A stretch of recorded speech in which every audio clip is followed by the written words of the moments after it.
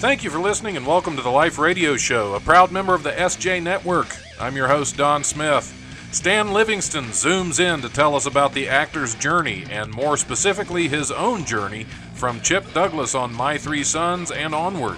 If you enjoy the show, like and follow the Life 1069 on Facebook and Don Smith Comedy on Twitter, or tune in live on Tuesdays when we're back from COVID-19 lockdown from 7 to 9 p.m. on WWSU 106.9 FM, or you can stream the show live at WWSU1069.org.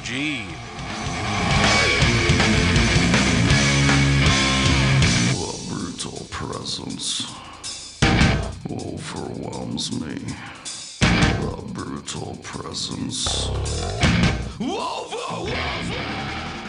All right. Hey, welcome to the Life Radio Show. It is that time again. It has been a morning so far, never by a comedy club because, at least not in the state of Ohio, because they will give you the runaround all day long. All day long. I've been fighting with the Secretary of State now, so it just keeps going. But that's been my morning so far, and I'm hoping it's going to get better because, I have hopefully enough coffee in me to keep me talking and somewhat with it, or at least as with it as I typically get on this show. My first guest is in. We are Zooming today. We're not Skyping. We're Zooming today. And my guest is on, Stan Livingston. I am here. There he is. There was a pause. I was like, maybe he ran away already. Just taking a sip of coffee, that's all. Okay, because you wouldn't be the first to take off running as soon as the show started. I don't think I've ever left the show. No, I take that back. I had one show where it turned out it was like a prank call. About 10 minutes into it, it turned ugly, and I said a few words, and suddenly these two guys had silence to fill for the next hour. Yeah, that'll do it. That'll do it. I've had some silence to fill in my day. Yeah, I used to do this live on the air, so if somebody got to cussing too much, then I'd have to stop because of FCC. Yeah. I had one guest in an hour-long interview. I think we were maybe 20 minutes in. I said, I think we're done. Yeah. Well, that you can get guests that just give you yes or no answers. That's always fun. That's a blast. Yeah, that's yeah. You might as well interview yourself when it comes to that. It's like I always wondered how Clint Eastwood would have been as a guest on a radio show, because he didn't say too much, and when he said something, he didn't say too much. Mm-hmm. I think Don Rickles said of him, you could watch a fly die on his lip. I love Don Rickles. Anyway, but we're here to talk about you, Stan. So welcome to the show. It's good to have you. Now we're just going to start right off. You are an actor. Probably one of your better known roles is Chip Douglas from My Three Sons. Right? Yeah, I'm best known for that. No matter what I do, if I was the guy that made Star Wars in 1977 on my obituary, it wouldn't mention that at all. It would still be Chip from My Three Sons. I saw what happened to Fred MacMurray. Here's a guy that did 100 movies, many of them, great films: Double Indemnity, The Apartment, Caine Mutiny, Disney films. Shaggy Dog, in his obituary, said the quintessential dad on the long-running TV series My Three Sons, and that's all it said. Oh, that's rough. When you can kind of get pigeonholed into that, I can see. Yeah, well, I started off at a very young age. I was 9 when we did the pilot for that, and it took me to the time I was almost 22, 23 years old. So covered a good swath of my life, and and when you add it up, you put it into reruns and stripping the series when they used to run it 5 days a week afterwards on the networks, and then TV Land, Nick at Night, all the different various networks that have run it. That show has literally been on the air. Come this September, I think it's September 19th, it'll be 60 years on TV. Wow. Without going off. That's really crazy. Yeah, that's impressive. That's impressive. Yeah, as I'm seeing on here, 380 episodes, and that wasn't your first venture. You had some other things you did before that. Yeah, I actually, I did some work like all actors do, where you have no lines. You're basically hired as an extra, a kid, and then I finally did an Ozzie and Harriet, where I was hired as an extra, and for whatever reason, Ozzie Nelson came up to me just before we shot and said, "Could you say this line?" And he told me what to say, and I said it a couple times. Goes, perfect. Now, right when you're right here, say that line. And then I did it, and I guess he liked the way I did it. And he went up to my mom afterwards and said, "Hey, listen, we'd like to have him come back. Leave your information." And you hear that a lot in Hollywood. And then you never hear from anybody again. Well, true to his word, I came back, and this was about 1956 when that happened. And from 1956 to the beginning of My Three Sons, I guess through beginning of 1960, I did probably 4 or 5 shows for the Nelsons every year where I played a neighborhood kid. In fact, ironically, the very last episode I did, my brother was working as an actor by then and had done a couple movies and TV shows, but we actually were in a Ozzie and Harriet episode together. And that was the last one I was going to be able to do because I was hired to do My Three Sons at that point. And Barry stayed on Ozzie and Harriet for the next 3 or 4 years. He kind of took the place that I had as their quintessential neighborhood kid. Oh, well, that's cool. You get to work with your brother when you're a kid. That was yeah, I did. Well, maybe it would be cool. I don't know. Yeah, I think we wanted to, but it's just luck of the draw how stuff comes up. I mean, we both kind of had movie careers by then too. I'd done about 4 or 5 films, I guess. I did one called Please Don't Eat the Daisies with Doris Day and David Niven, Rally Around the Flag Boys. With Paul Newman and Joanne Woodward. And coincidentally, Barry was hired on that film too. Nice. Now, are you the older brother or the younger brother? I'm the older brother. Yeah, I'm 3 years older. So it would have been more fun for you. It was more fun. I probably was more cognizant of what was going on around me. But the Rally Around the Flag, it was kind of an interesting little thing happened. We were supposed to be watching TV when Paul Newman comes in, and he's talking to us. We don't pay any attention because of the TV set. And, we were supposed to just be concentrating on the TV set. Well, the director was getting angry and angry at my brother because he said, "You're not looking at the TV set. Just look at the TV set." And finally, we broke for lunch. They took my brother and took him to an ophthalmologist. And it turned out my brother had cross eyes. And that's why it didn't look like he was looking at the TV set. And by 1 o'clock, he was fired. And I had a brand new brother for the rest of the movie. But that's what created my brother's character. He sort of kind of became that quintessential nerd. He had to get glasses, and he was one of the very few kids working in the industry that had glasses. I mean, he was so darn cute with the glasses on. He looked like a brain, man. He looked like he was a genius. And that was kind of the roles he started getting, including when he came over to My Three Sons and played Ernie. I think he was above average intelligence and was in my class. I guess that meant I was either stupid or he was really smart because he was about 2 feet shorter than me, but in the same class. Nice. Yeah, I'm looking through your IMDb, and there's let's see, because there are a handful of movies in the 70s that you were part of. Yeah, kind of the usual run when your series gets canceled. You're a freelance actor and you start working for Roger Corman or Gene Corman, his brothers. I did a lot of, I guess, those horror type films. I did one called Private Parts. There was a director named Paul Bartel who was, made a buzz back then. He was very Alfred Hitchcock-like, and he did this film. Unfortunately, they titled it, well, when I read the script, it was called Vital Parts. And then it changed to Private Parts. And I was like, is this a porno movie? What is this? And they gave it that title. And the film is actually very well done. It's kind of sordid in a way for the time. And it had some graphic gore in it. But it got a rave review from Judith Crist, who was one of, the big movie reviewers of that era. And but they had problems getting advertising for it to put it into theaters. Why? Because of that stupid title. It was called Private Parts. And back in those days, you had your regular movie ads, and I think it was Congress or something. However, they delineated any kind of films that were X-rated had to be on a separate page. And you could tell that page because they didn't use black ink. It was kind of more grayed out. And that was the only place that would accept the movie with that title. And unfortunately, it was just a regular movie, like a murder movie. Well, yeah, that's funny how that's mild compared to titles we have now. Oh, I know. Well, in fact, I think it was Howard Stern eventually made a Yeah, movie called Private Parts. So whenever I mention, they go, "Oh, I don't remember you in that." I go, "No, there was actually a movie called Private Parts made around, I don't even remember. I guess it was 74, something like that, 75 maybe by the time I got into the theaters. But because of that faux pas, the MGM pulled the movie.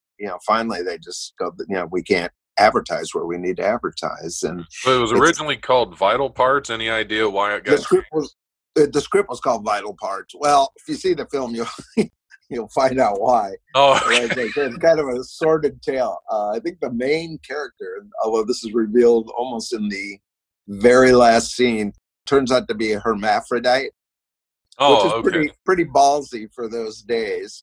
Literally. But other than that, it was, just a strange, weird movie, but really well made. And like I said, if you watch it, it's very much like a Hitchcock film. Oh, okay. Well, Paul Bartel. I'll have to check that one out. Yeah, Paul went on to direct a couple other crazy films. One was called Death Race 2000. And then I guess his most famous film was called Eating Raoul, which is, of the Grand Guignol. Yeah. Which could also, from the name, end up on that same list as Private Parts. Yeah, it was a little better disguised, though, so at least you could get the newspaper advertising where the other one wasn't. But yeah, it was a Sweeney Todd story. It's all it was a rework of Sweeney Todd. Huh. And, hey, years later, I think Johnny Depp did that film, did Sweeney Todd, and God knows how many times it was done before that, done as a play. And did well enough to give Paul a career. Nice. Nice guy, strange guy, but that was what was so good about it. Everybody else just seems to be the same. I've been in a handful of movies with the strange names like that could go either way as possible porn. Yeah. Well, I was also in Attack of the 60-Foot Centerfold. I was going to ask about that, mainly because your character's name was Glenn Manning, which is a fellow I used to work for. Well, you know where they got that name? There's, what was it called? The Amazing Colossal Man. I think that I don't think that was made. I do remember that. Well, his character's name was Glenn Manning, and the film had a lot of different asides in there and tributes to different movie characters. Glenn Manning. In fact, I just saw Attack of the Colossal Man the other night. I'd never seen it, so I never got the connection. And then I was like, wait a minute, didn't I play that character in some movie? And then I realized that the guy that made it was giving a tribute to that film or to that character. Nice. Yeah, we had one of the people I worked with when we worked for Glenn Manning used to make reference to that because Glenn was about 6'10", maybe 7 foot tall, and just an enormous head. I used to Oh yeah. Well, I guess they're trying to keep everything big, in those films. Yeah, maybe that's who the original Glenn Manning was based on. I don't know. That's I don't know. Well, it was the typical film of the 50s era, which, everything was the nuclear scare. And if you got near nuclear radiation, and you were a lizard, you turned into Godzilla or some big fish or a giant moth or Rodan. And then I guess if you get it on you and you're a person, you turn into a 60-foot guy. Right. Why not? There was also Attack of the 50-Foot Woman, which was a legitimate horror. I remember seeing it in the theater when I was a kid, and it scared the Jesus out of me. Sitting there, and I think she got it because she went inside of a flying saucer and touched something. It was like a globe, but her husband saw it, and he took off, left her in the desert, and she was spunky enough to go up the ramp and go in it. And I guess she got some radiation poisoning, and suddenly was 50 feet tall. Yeah, and then her husband didn't want her anymore. That was the rest of the story. There's a movie I watched a little while ago that was an independent movie. I interviewed the directors on the show. They had made it. It turned into he got exposed to radiation while he was sitting next to a sloppy Joe. So it was something Manwich. I just can't remember that. I can't remember. Well, that'll do it. That'll do it to you, even if nothing's wrong with it. It was such a fabulous movie. If you ever, let me see if I can find that real quick, because that one is definitely one of my favorites.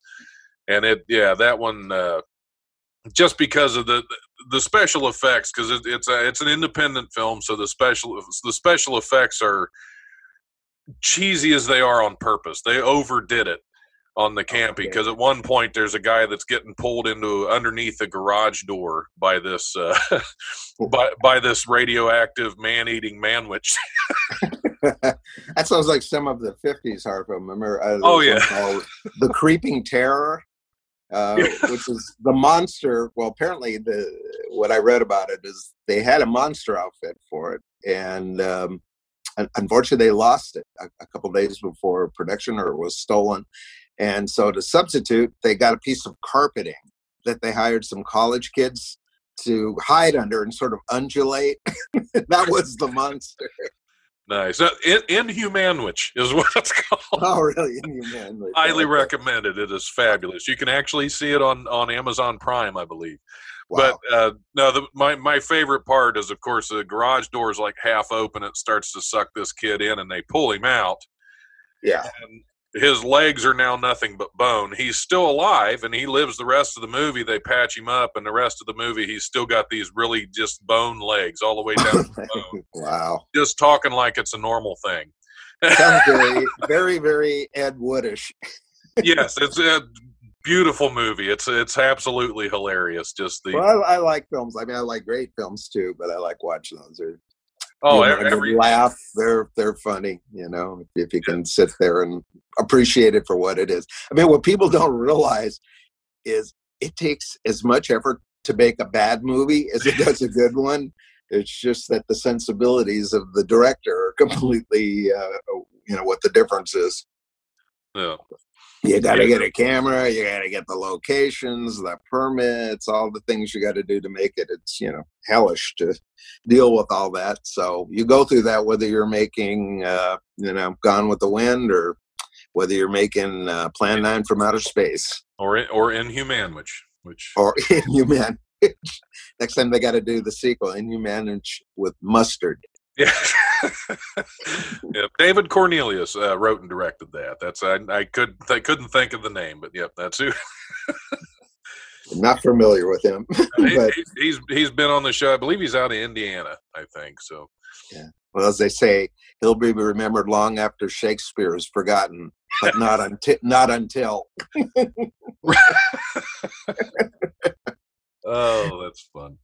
So, okay, where are we? Let me go back to your page on here on the. Yeah, my page. Well, we had nothing like that on my things. We had no manwich. We did have men, a lot of men, yeah, but no manwich, no radiation.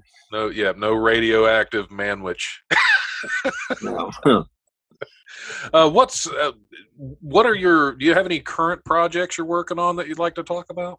Yeah, I can talk about a couple of them. Unfortunately, like everybody else, they're all on hold right now. Yeah, I was just getting set to produce and direct with a couple partners a TV pilot. It's actually a talk show, but we thought, because of what's going on, maybe we'll just go with something simple right now. And then when they came down with "you can't do anything" order, we're just been sitting here and hoping that in the next couple months it'll break up and we'll be able to shoot it. And we were just getting ready to shoot the TV pilot. Actually, it was supposed to have been shot already. It would have been May 16th. So we're sitting here with a date that keeps getting pushed down and down. And then I have another TV pilot that I've been working on for actually about a year, developing it with a couple other partners. And it's called Pot Melting, and it's about a Jewish guy who's about to marry a Chinese girl and their respective families. What could go wrong?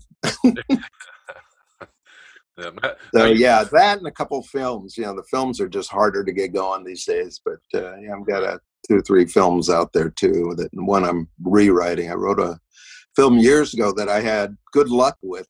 Good luck meaning I got a couple of agents to represent me over the years where it was sort of active, and it actually got optioned 3 times, and I was making a living as a writer. Not a produced writer, but that's what you find out when you become a writer in Hollywood is a lot. You can make money whether it gets produced or not when people option it, and they put it into development and stuff like that. But kind of a neat story. It's a story of a pair of con men who sell the Eiffel Tower as scrap metal right before World War II to some German industrialists. So it's a action thriller with obviously comedy in it, and it's got a lot of twists and turns and kind of a big surprise at the end. That's about as far as I'll cop to right now. Well, yeah. You don't want to give too much away. No. It's really a fun film, and let's see what I can do with it again. Like I said, I wrote it and had good luck, and then I got frustrated with it, primarily because the era I was dealing with, it was really hard to do any kind of special effects, very costly. It's also period. It takes place in 1939, and it would still be considered a foreign film. Needed probably 95% of it to be shot in Paris. So back in those days, that was almost like 3 strikes against it going in. But the story was strong enough that people were trying to develop it further and get it going. So now all the problems that were there, would vanish. You could get somebody out of high school who's any good at CGI and take care of the problems that would have been insurmountable back then. Like a high school level person in After Effects could take care of them. Yeah, it's a lot different now, I'd imagine, because it is. Yeah, everything computer. You can do just about anything you want if you're good enough at it. Yeah, well, in this one, it was a matter of erasing a lot of things out of the background. Yeah, which would have been very tough back then. But now with tracking and the different programs that are available to you, like I said, you see people and you go, "My God, that guy's only 16, but he can do all that." Yeah. He can do the crowd scene when Spartacus is fighting 2,000 guys, but there's really only 4 on the set. No problem. Yeah. Now you've taken turns as producer, writer, director, editor, even cinematographer. Did you always want to be in show business? I know you started out young. Was that your choice to get involved, or were you pushed into it? No, not at all. I think I just displayed the qualities or the attributes that obviously my parents thought, gee, we should do something with this, but they didn't know what to do. It was really just a matter of the confluence of luck and being at the right place at the right time. When I was very young, meaning 3-4 years old, my parents took me to a swim school in Hollywood, and I learned how to swim, and it just, when looking back, seemed like we were there every day. I guess it was something for me to do. But the swim school I went to, the lady that owned it was very entrepreneurial, and she started taking pictures of kids. She had a porthole in the side of her pool underwater, so you could see us. And they'd put cars and bicycles and swings underwater and take pictures. And she got some notoriety because of that. And there was a show of that era called You Asked For It, that somebody asked for it. We were called Water Babies, and they came out and covered us, doing all these great things. Of course, she was probably the one that asked for it. And then other magazines of that era that were big came out and did these large photographic spreads, Vogue, McCall's. And because of that, a lot of Hollywood people started taking their kids there to learn how to swim, agents, producers, directors. And there was an agent there whose daughter, wanted to learn how to swim. And she and my mom became friendly, and she was smitten with me. I was cute looking, blonde, extroverted. And, she thought I had the right qualities to become a child actor. And so she gave me a chance and sent me out. Like I said, I got hired as an extra a couple times until that Ozzie and Harriet episode. And after that episode, because of that one line, I was actually able to join the Screen Actors Guild and continued on Ozzie and Harriet, started doing movies, and all that led to in between my 3 sons and Ozzie and Harriet, another thing happened that was kind of another rung on the ladder of my career. While we were shooting Ozzie and Harriet, I didn't have anything to do some of the time, so I just wander around, the studio lot to other stages. The one across from me, which had there was a horse known as Mr. Ed. I've heard So of I'd him. go over there. Yeah. The trainer would allow me to feed Mr. Ed carrots, and I'd learn how to groom him. Then I went on to another set where they had a dog, and I'd play with the dog. And then one day I was there doing that, and this guy came up to me and wanted to know who I was. And he seemed pretty imposing. And I thought, oh my gosh, I said, am I in trouble? And he goes, no, you're not in trouble. He goes, I just wondered who you were. And then he says, are you here alone? Or are you with like your parents? And I said, well, I'm working on Ozzie and Harriet. I go, my mom's there. So he goes, I'd like to meet your mom. And then I thought I really was in trouble. So I took him back over to the Ozzie and Harriet set and introduced this guy to my mom. And, I was so young, I didn't realize really what was going on. But the guy was Jackie Cooper. I don't know if that name rings a bell to you, but he was one of the original Little Rascals. In 1935, he was nominated for an Oscar. He was the youngest child actor ever nominated as an actor for a movie called Skippy. And, went on to have an adult career, too. He was in the original Superman. He played Perry White. He was also a director. And at this time, he was directing and starring in a TV series called Hennessy, which was being shot across from Ozzie and Harriet. And anyway, I didn't realize what the discussion was till about 6 months later, when he must have gone away, took the movie Skippy that he starred in, and tried to develop it as a TV series. And at the end of 1958, we shot a pilot with me in the title role of Skippy.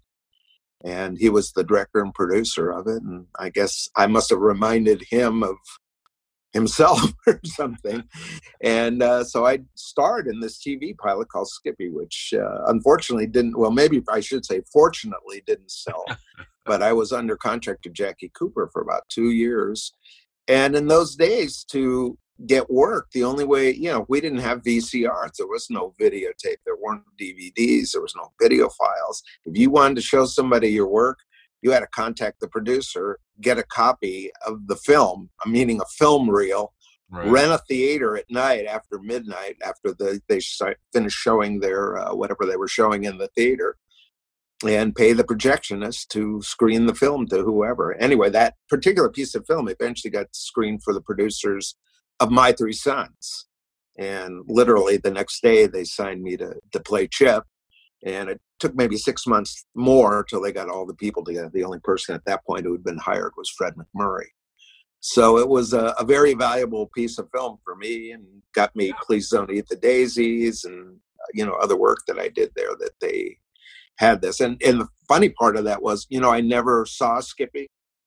12 o'clock was after my bedtime. So I did this brilliant piece of film in 1958. I always wondered how it turned out or if I was any good. And lo and behold, about 2 years ago, this guy contacted me, and I immediately recognized the name. His name was Jay Potter, and he was a child actor of that era too. And he ended up playing my best friend on Skippy.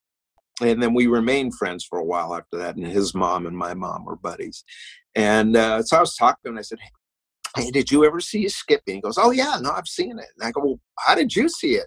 I never saw it. And I ran into Jackie Cooper years later. It's probably once in the late 70s, maybe once in the late 80s. And he invited me over to his house. One time I went to his attic. Another time we went to his garage, and he just couldn't find the film roll. Well, when this buddy of mine came down here, I said about a year and a half, 2 years ago with Skippy, he said he had it on DVD. Anyway, I finally got to see it, and yeah, I could understand why I was being hired as a child actor. At least I had the perspective of it's way in the distance, so I wasn't really connected to it all. You could just kind of watch it. And, right. It yourself, but you're like just kind of watching some child actor up there. But yeah, it was really amazing part. I didn't realize my screen time. I was probably 90% screen time on it, and literally had my name above the title. And anyway, so I said, how did you, get this? He says, well, let me give something to him. He went out to his car and brought in a film reel. Anyway, I think it was his mom borrowed that film reel from Jackie Cooper and never returned it, is what happened. So all those years, Jackie and I were looking for it. Jay Potter eventually got it, but his mom, was the one who probably borrowed it for Jay to show Jay's work, because he had a couple good scenes in it, and probably got him other work too. Yeah, which I was Anyway, going to say, he there goes, probably wouldn't have been a lot of copies. It's not like you can just burn one now of it, you know. It's the only copy, but thank God somebody along the way had the sense to digitize it, turn it into a DVD, and the DVD is almost flawless, so it must have happened years ago. And I took the film reel, so as soon as I opened the can, I knew it was toast, because old film, when it goes bad, unless you store it right, smells like vinegar, and it stunk like vinegar. And I took it to a friend who had a film chain, and I was thinking I might be able to get a better copy of it. And it was so curled at the end and damaged that was it. So I kept the film reel, and I'll never open it again unless I find some oil and make myself a salad or something. But yeah, it was kind of gratifying, to see something that you did. It was shot the week after I turned 8 years old in 58, November. And I think it was early December we shot this. And, to wait 60 years to see it, the anticipation was just too much. Yeah, that's fun. I think it's interesting. You had to do all that stuff, rent a theater after midnight, do all that reel to reel, and now you can just email an MP4 and you're good. I know. Just watch TV and rip it right off the air, and you've got to do it, or hire somebody to do an air check and send you the file. Yeah, I mean, in those days, it was completely different. Same thing with pictures. That's all evolved too from, how pictures get around. I mean, those days, your headshot had to be delivered by a courier. Yeah. If somebody wanted to see it, because you couldn't get onto the studio, but you'd have a courier service who would deliver your headshot to a producer if they were seriously considering you for a film or something. And eventually then actors started bringing in their own headshots, or the agents would send them out, and now you push a button. Yep. That's why I'm always telling people, you better have a good headshot. It's not like the old days where they're looking at yours. They're looking at a wall of photos. So how do you get yours to pop when they're looking at, 25 at a time? And it's the size of your thumbnail. Yeah, exactly. Well, I'm going to take a quick break, refill my coffee cup. And if you want to stick around when we get back, we'll talk about some dumb news stories. Sounds good to me. Sounds good. All right. We'll be back here shortly with Stan Livingston on the Life Radio Show. Don't go anywhere.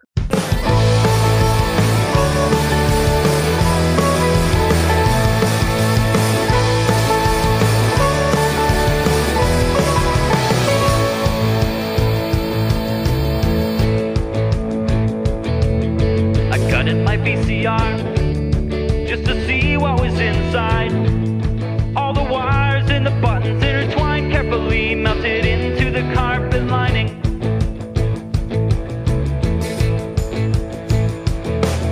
I played my little guitar with my shoelaces on fire. It's getting harder to breathe, are we sure? Oxygen is blowing up the wire.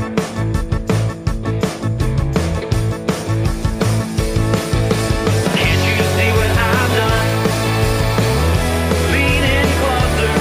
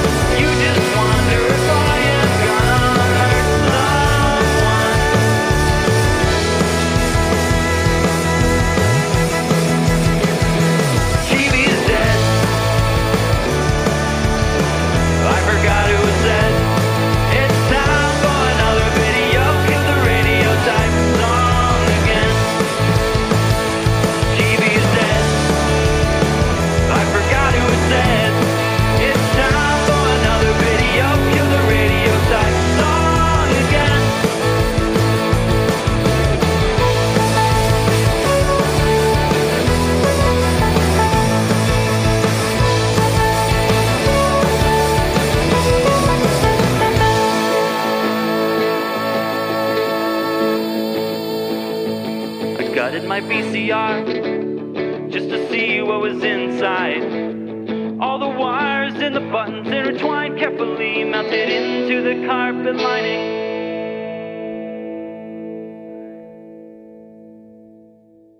Enough is enough!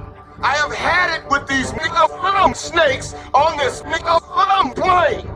All right. Hey, welcome back to the Life Radio Show. I'm your host, Don Smith. We are marching right along here in lockdown. I have Stan Livingston joining me on Zoom still from all kinds. I'm here. Yeah. I'm locked down right to the chair. Yeah, but yeah, so known for many things as well as my three sons. Yeah. Yep. Some of them in show business. All right. Well, we got some fascinating news stories to look at. So I hope you're ready for this, because I'm probably not, because some of them get really weird. Yeah. Yep. Scientists have reported getting so high on the nitrous oxide emitted by penguin poo that it actually made them ill. The levels of nitrous oxide, more commonly known as laughing gas, given off by the penguin colony's feces, was about 100 times higher than in a fertilized field. Professor Bo Elberling from the University of Copenhagen said the truly intense amount of nitrous oxide exhumed was enough to send someone completely cuckoo. That was a quote.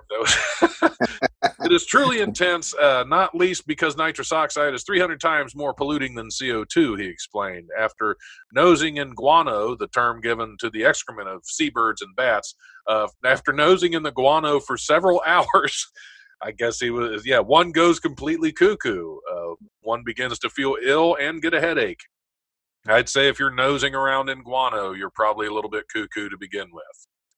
I agree with that statement. Well, that explains what my dentist must have been on. Yeah, but it wasn't nitrous oxide. It was penguin poop. That's penguin poop. Is that where they get it, huh? No wonder those birds walk upright. Yeah. They're trying to get the heck out of here. Well, that's why they have happy feet, I guess. Isn't that a penguin movie? I don't know penguin movies. I did see a movie. Yeah, I think it was with penguins. It was cute. Yep. Well, penguins are adorable. I just didn't know that they pooped laughing gas. Now that's even more adorable. That's why they're so happy. Exactly. Yeah. They always smiling. Hey, the ice sheet is melting. It doesn't matter to us. We're happy. All right, let's see what else we got here. A former BP employee who was sacked for mocking management with a popular Hitler meme has been backed by Australia's federal court on Friday. 3 federal court judges upheld the Fair Work Commission's decision that BP technician Scott Tracy had been unfairly dismissed by the oil and gas company. Tracy had posted a meme depicting Hitler as an unnamed BP manager having a tantrum that workers were rejecting a pay deal. The clip comes from 2004 movie Downfall. A lot of people have probably seen that meme. And people frequently overlay humorous subtitles that change the target of Hitler's ranting to more trivial topics, such as lack of a camera on a iPod Touch or his inability to find Waldo. So the funny thing is if you work in a corporate hierarchy, that guy Hitler works at almost every company. Just about. Yeah, I know. I think I've probably worked for him a couple times myself. Yeah. Yeah. Hitler and Glenn Manning are both previous bosses of mine. Thank God Hitler didn't turn into Glenn Manning. Oh my God.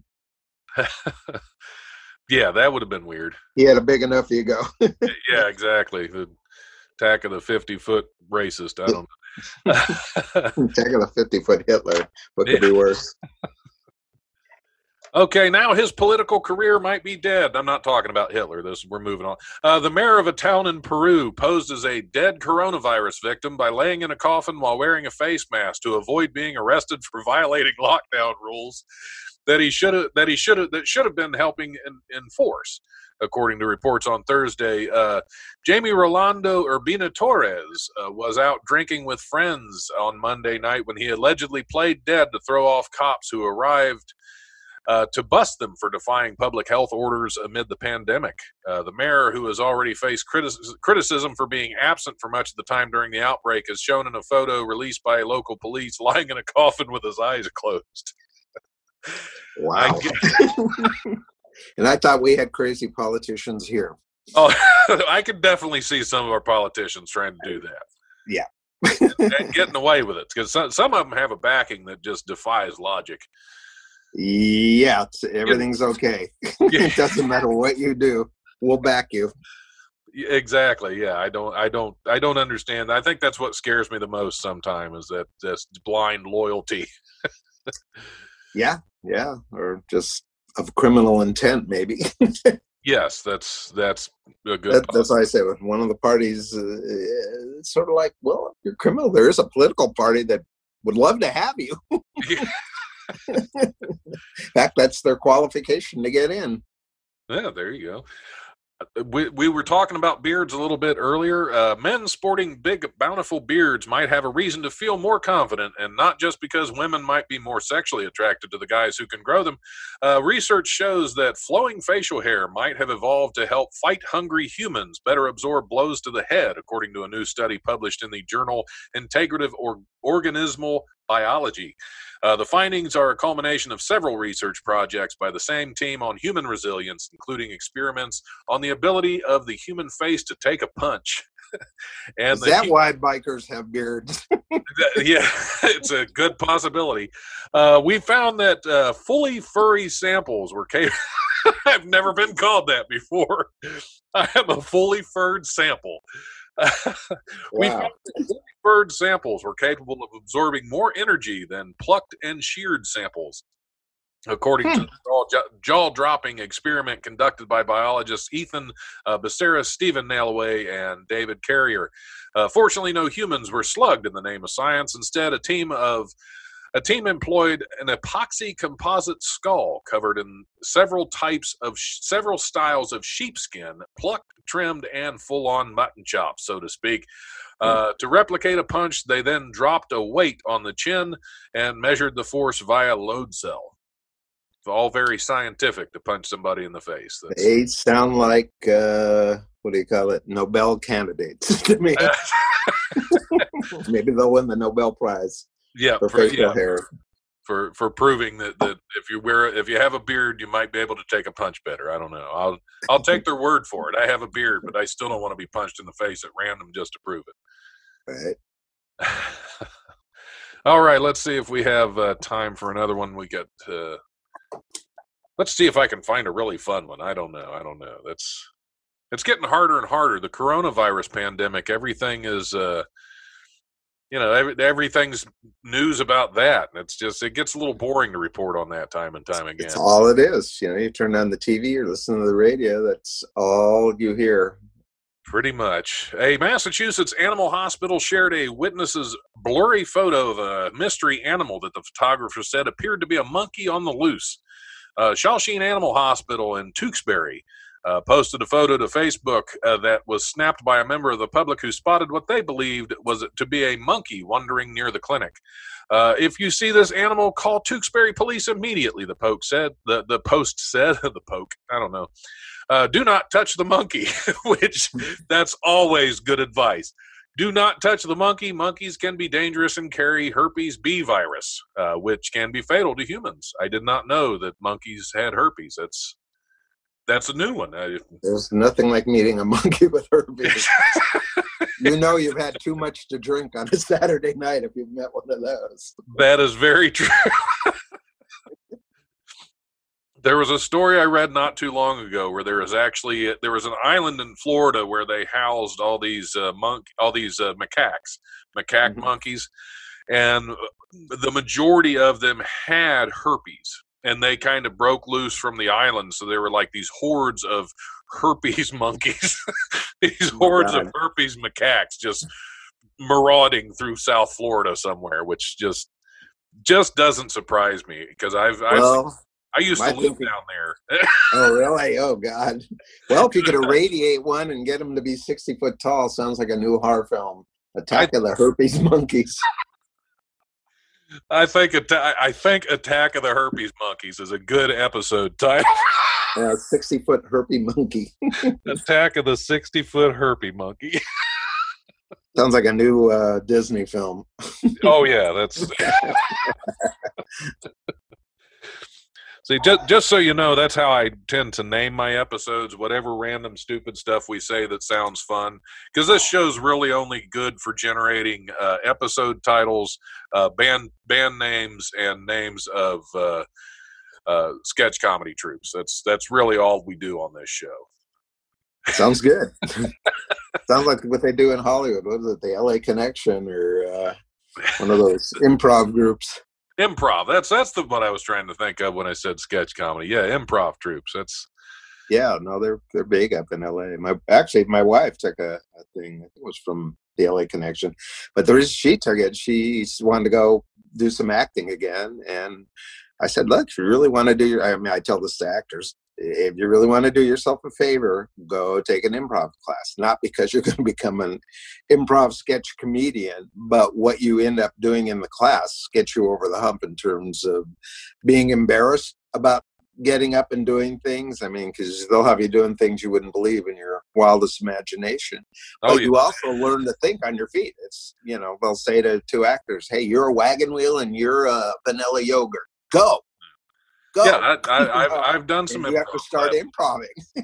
Yeah, and as a comedian, I know a lot of other stand-up comics. I know they really aren't too keen on improv acting and improv groups, because to them it's not comedy. It's like, well, it's not supposed to be. It's acting. Yeah, and some of them are really good, and some of the stuff them that comes out of that is totally amazing. I mean, you've seen the LA Connection, or there's a couple other groups up there that are just totally amazing, and I mean, they are funny. They are, side splitting. Yeah. But you also learn how to become I think very quickly. If you can combine that with some acting training, you're ready to go as an actor, because you can go to acting school for 4 years, come out, and you're first time you go on a interview or an audition, you're a nervous wreck, because you don't know how to do it or what's going to be expected to you. But I tell you, if you have that background in improv, they can't throw you. No matter what they say to you or actually have you do or try it another way, you're capable of doing it. Is really it should be required of all actors to be able to do that. Oh yeah. Well, I think with stand-up comics, I mean, taking an improv class as a stand-up comic, it's going to help with your stage presence. It's going to help with thinking on your toes, because you never know when you're going to get heckled and you got to come back with something. And if you're a newer comic and you don't have that skill to fire anything back, you're dead in the water. You're going to have a really bad set. Really bad. That's when the hook comes out and gets you. But what you also don't know what's going to happen is what producer's in the audience that night and is looking and going, this guy's a genius. Right. You're Jim Carrey or Robin Williams, and you get yanked out of obscurity into your own TV series or movies. You know, that's where all those guys came from. Roseanne, Barr, it's a great proving ground, because if you're funny, you're either funny or you're not, and you prove yourself instantly.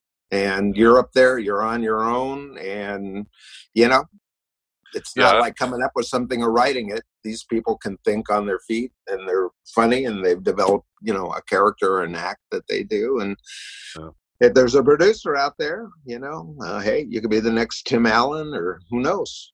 Yeah, I've always had a great deal of fun doing improv. And one thing, if you're stressed out and you're having a bad time, whatever it is, if you're going to go do improv for a couple hours, you're going to forget about everything else that's going on, because that's just the most in the moment you can be. It's the most in the moment, and it's also the most you'll find out if you're any good instantly. That didn't go over. That silence was overwhelming. All this stuff is really important. In fact, I don't know that I mentioned this. I produced a project, it's probably about 8 years ago. And unfortunately, we got caught up in that first recession, kind of stopped us from going ahead with it big time. But I produced this series called The Actor's Journey. And what it's about, if you become an actor, you find out very quickly that there's skills needed that have nothing to do with being an actor. that's the first thing you do if you decide you want to become an actor, is go to a mom and pop acting school, or you go to a university, or you go to Yale or Harvard. You get your degree in acting, and then you get out and you go, what the hell do I do? I know how to act, but I'm not always on a stage or in front of a camera. How do I get a job? And that has been a problem in show business since it started. People have no idea what the non-performance skills are of being an actor. Right. So about 8 years ago, I decided to produce this. It's kind of an educational series on becoming an actor, but not related to acting or craft or anything. Totally devoted to the business side of being an actor, so you can know what to do when you're not acting, and how to get jobs, and how to develop your skills, and what this means, what that means. But anyway, what I did is we wrote this program, and it turned into a 10-hour program that we ended up putting it on. I think it was on 8 DVDs, about an hour and a half long each, and it covered about 60 topics, and is taught by 100 industry people who've had 30 or more years in the industry as actors, and what their highly educated opinions are, or how they went about seeking work, and what worked for them and what didn't. So you're literally getting the information from the horse's mouth. In fact, I think it was 45 or 50 of these people had either won or been nominated for Academy, Emmy, Golden Globe Awards. And not just actors. We included directors, producers, executive producers, showrunners, agents, managers, any way you could look at the actor in a certain topic of what we were talking about. And anyway, put together this program called The Actor's Journey. Nice. Where can we find that? Well, actually, you can, it's not available yet, because we're right in the process now. It came out originally on DVD, and then about 3 years ago, I pulled it because I was working on something else, and I couldn't deal with it. And anyway, I would say probably within the next couple months, it'll be available now online, and you'll be able to go there, and there won't be DVDs anymore. You can just watch the files. But like I said, it's all the information you can't get. It's nice. The problem.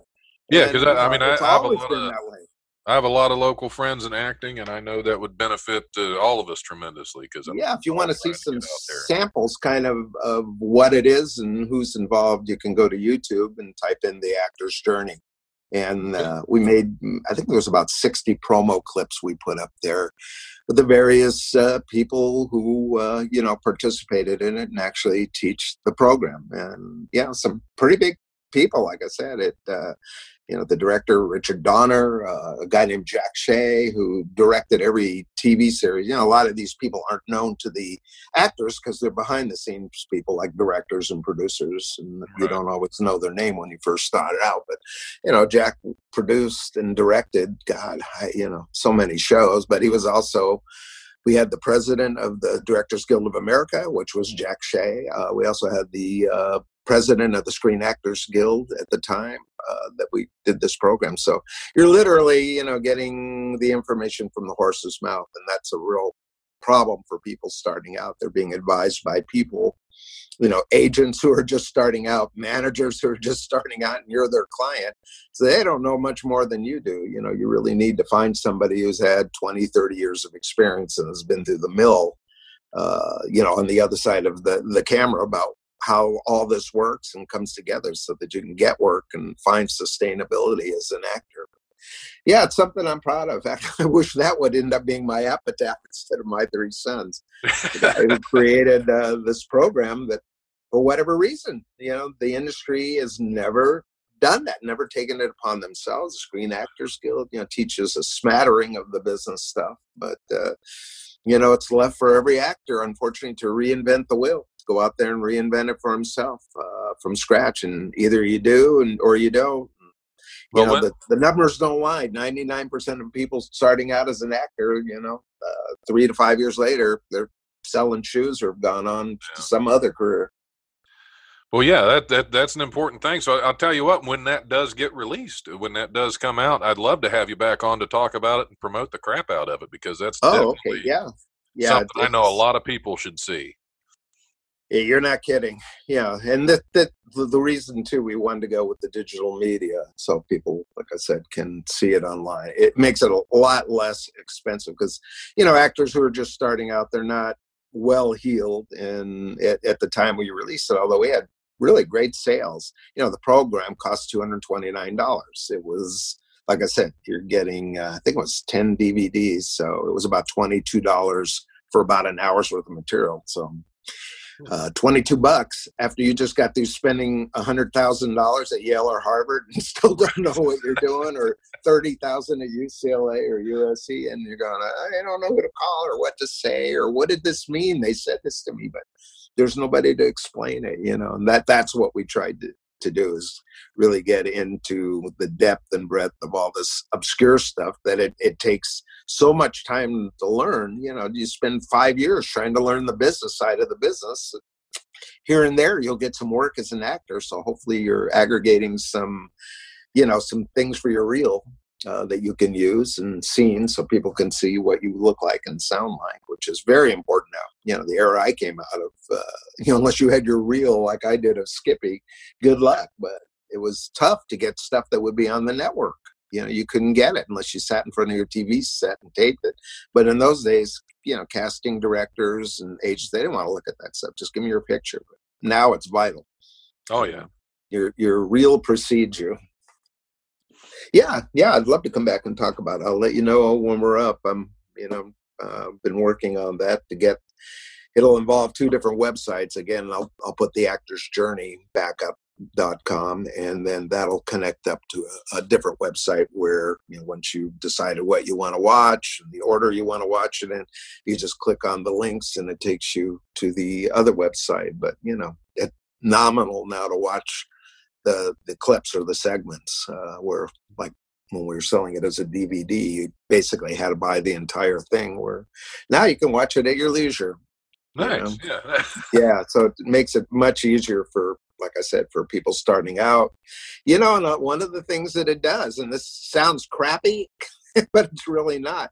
You're going to watch it and you're going to hear things and, that talk about at the beginning of your career and whatever your illusions about what the industry is and fame and fortune and how exciting it is to be an actor. I don't want to say we deflate those, but you really get an idea of what you're going to be doing. And, if that ends up being a turning point for somebody else, go, geez, I don't want to do that. That's not how I want to spend my life. You're better off. It's not as glamorous as some people think. It's not as glamorous. It basically is a factory job where there's a lot of publicity and hype around it. And that's mainly what people see and go, I want that lifestyle. But the real lifestyle of an actor is being up at 4 or 5 in the morning on the set, shooting for 12 hours or more, going home. If there's hopefully time to eat your dinner and learn your lines for the next day, and you're back the next day doing the same thing, Yeah. So I think the longest day I had on set was 18 hours. That was a rough one. Yeah. Well, that's why I always tell actors, we don't get paid to act. We get paid to wait. The acting we do for free. Yeah. But you got to hurry up and wait. Everything's got to be, you got to wait right now. Right. You're going, why did I have to be here at 5 in the morning when you didn't shoot my first scene till 11 a.m.? Exactly. Well, that goes on daily. Stan Livingston, thank you so much for zooming in. It's been great talking to you. Definitely Great like to having have you you back. back on. We'll do our part to make sure that you're known for the Actor's Journey. Oh, yeah. Like I said, that's going to be my final push, just to really, well, I saw it years and years ago and nothing, and I didn't do anything about it either. Although, having worked not only as an actor, but a producer, director, having cast things, I've learned that inside and out from both in front of the camera and the back. So you want to impart that information onto new people who, shouldn't have to struggle, because if you could have all that at the tip of your fingers right when you start, it's hard enough to do, but if you have this, at least, you got a fighting chance maybe to get in there and, you'll at least know the ropes so you don't go down some of these, side roads that take you to nowhere. And you go, oh my God, I just wasted 3 years or 5 years with that agent, or I did this and that turned into nothing, but we illuminate all that for people so that they, can do what's necessary to get work and not go down, these obscure side tracks. Yeah. Absolutely. Well, again, thanks so much. We're going to have to call it a day. It's unfortunately, because it's been great talking to you. Great talking to you. I'd love to have you back on and continue, but we'll definitely keep in touch. And yeah, let's do that. And yeah, check it out. Go to YouTube and type in The Actor's Journey. You can see what you want to see about it, and some little gems there too. If you want to learn something, we'll talk again. All right, and thanks for listening to the Life Radio Show. You keep tuning in. We're going to keep doing these because that's what we do. All right, have a great night.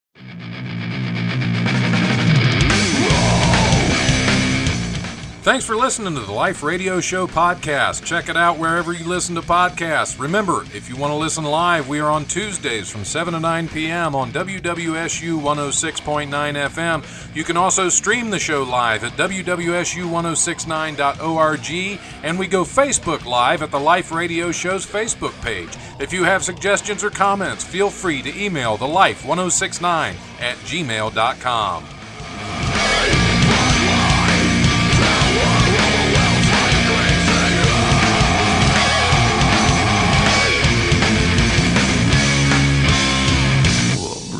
Presence overwhelms me. The brutal presence overwhelms me. Penguins are adorable. I just didn't know that they pooped laughing gas.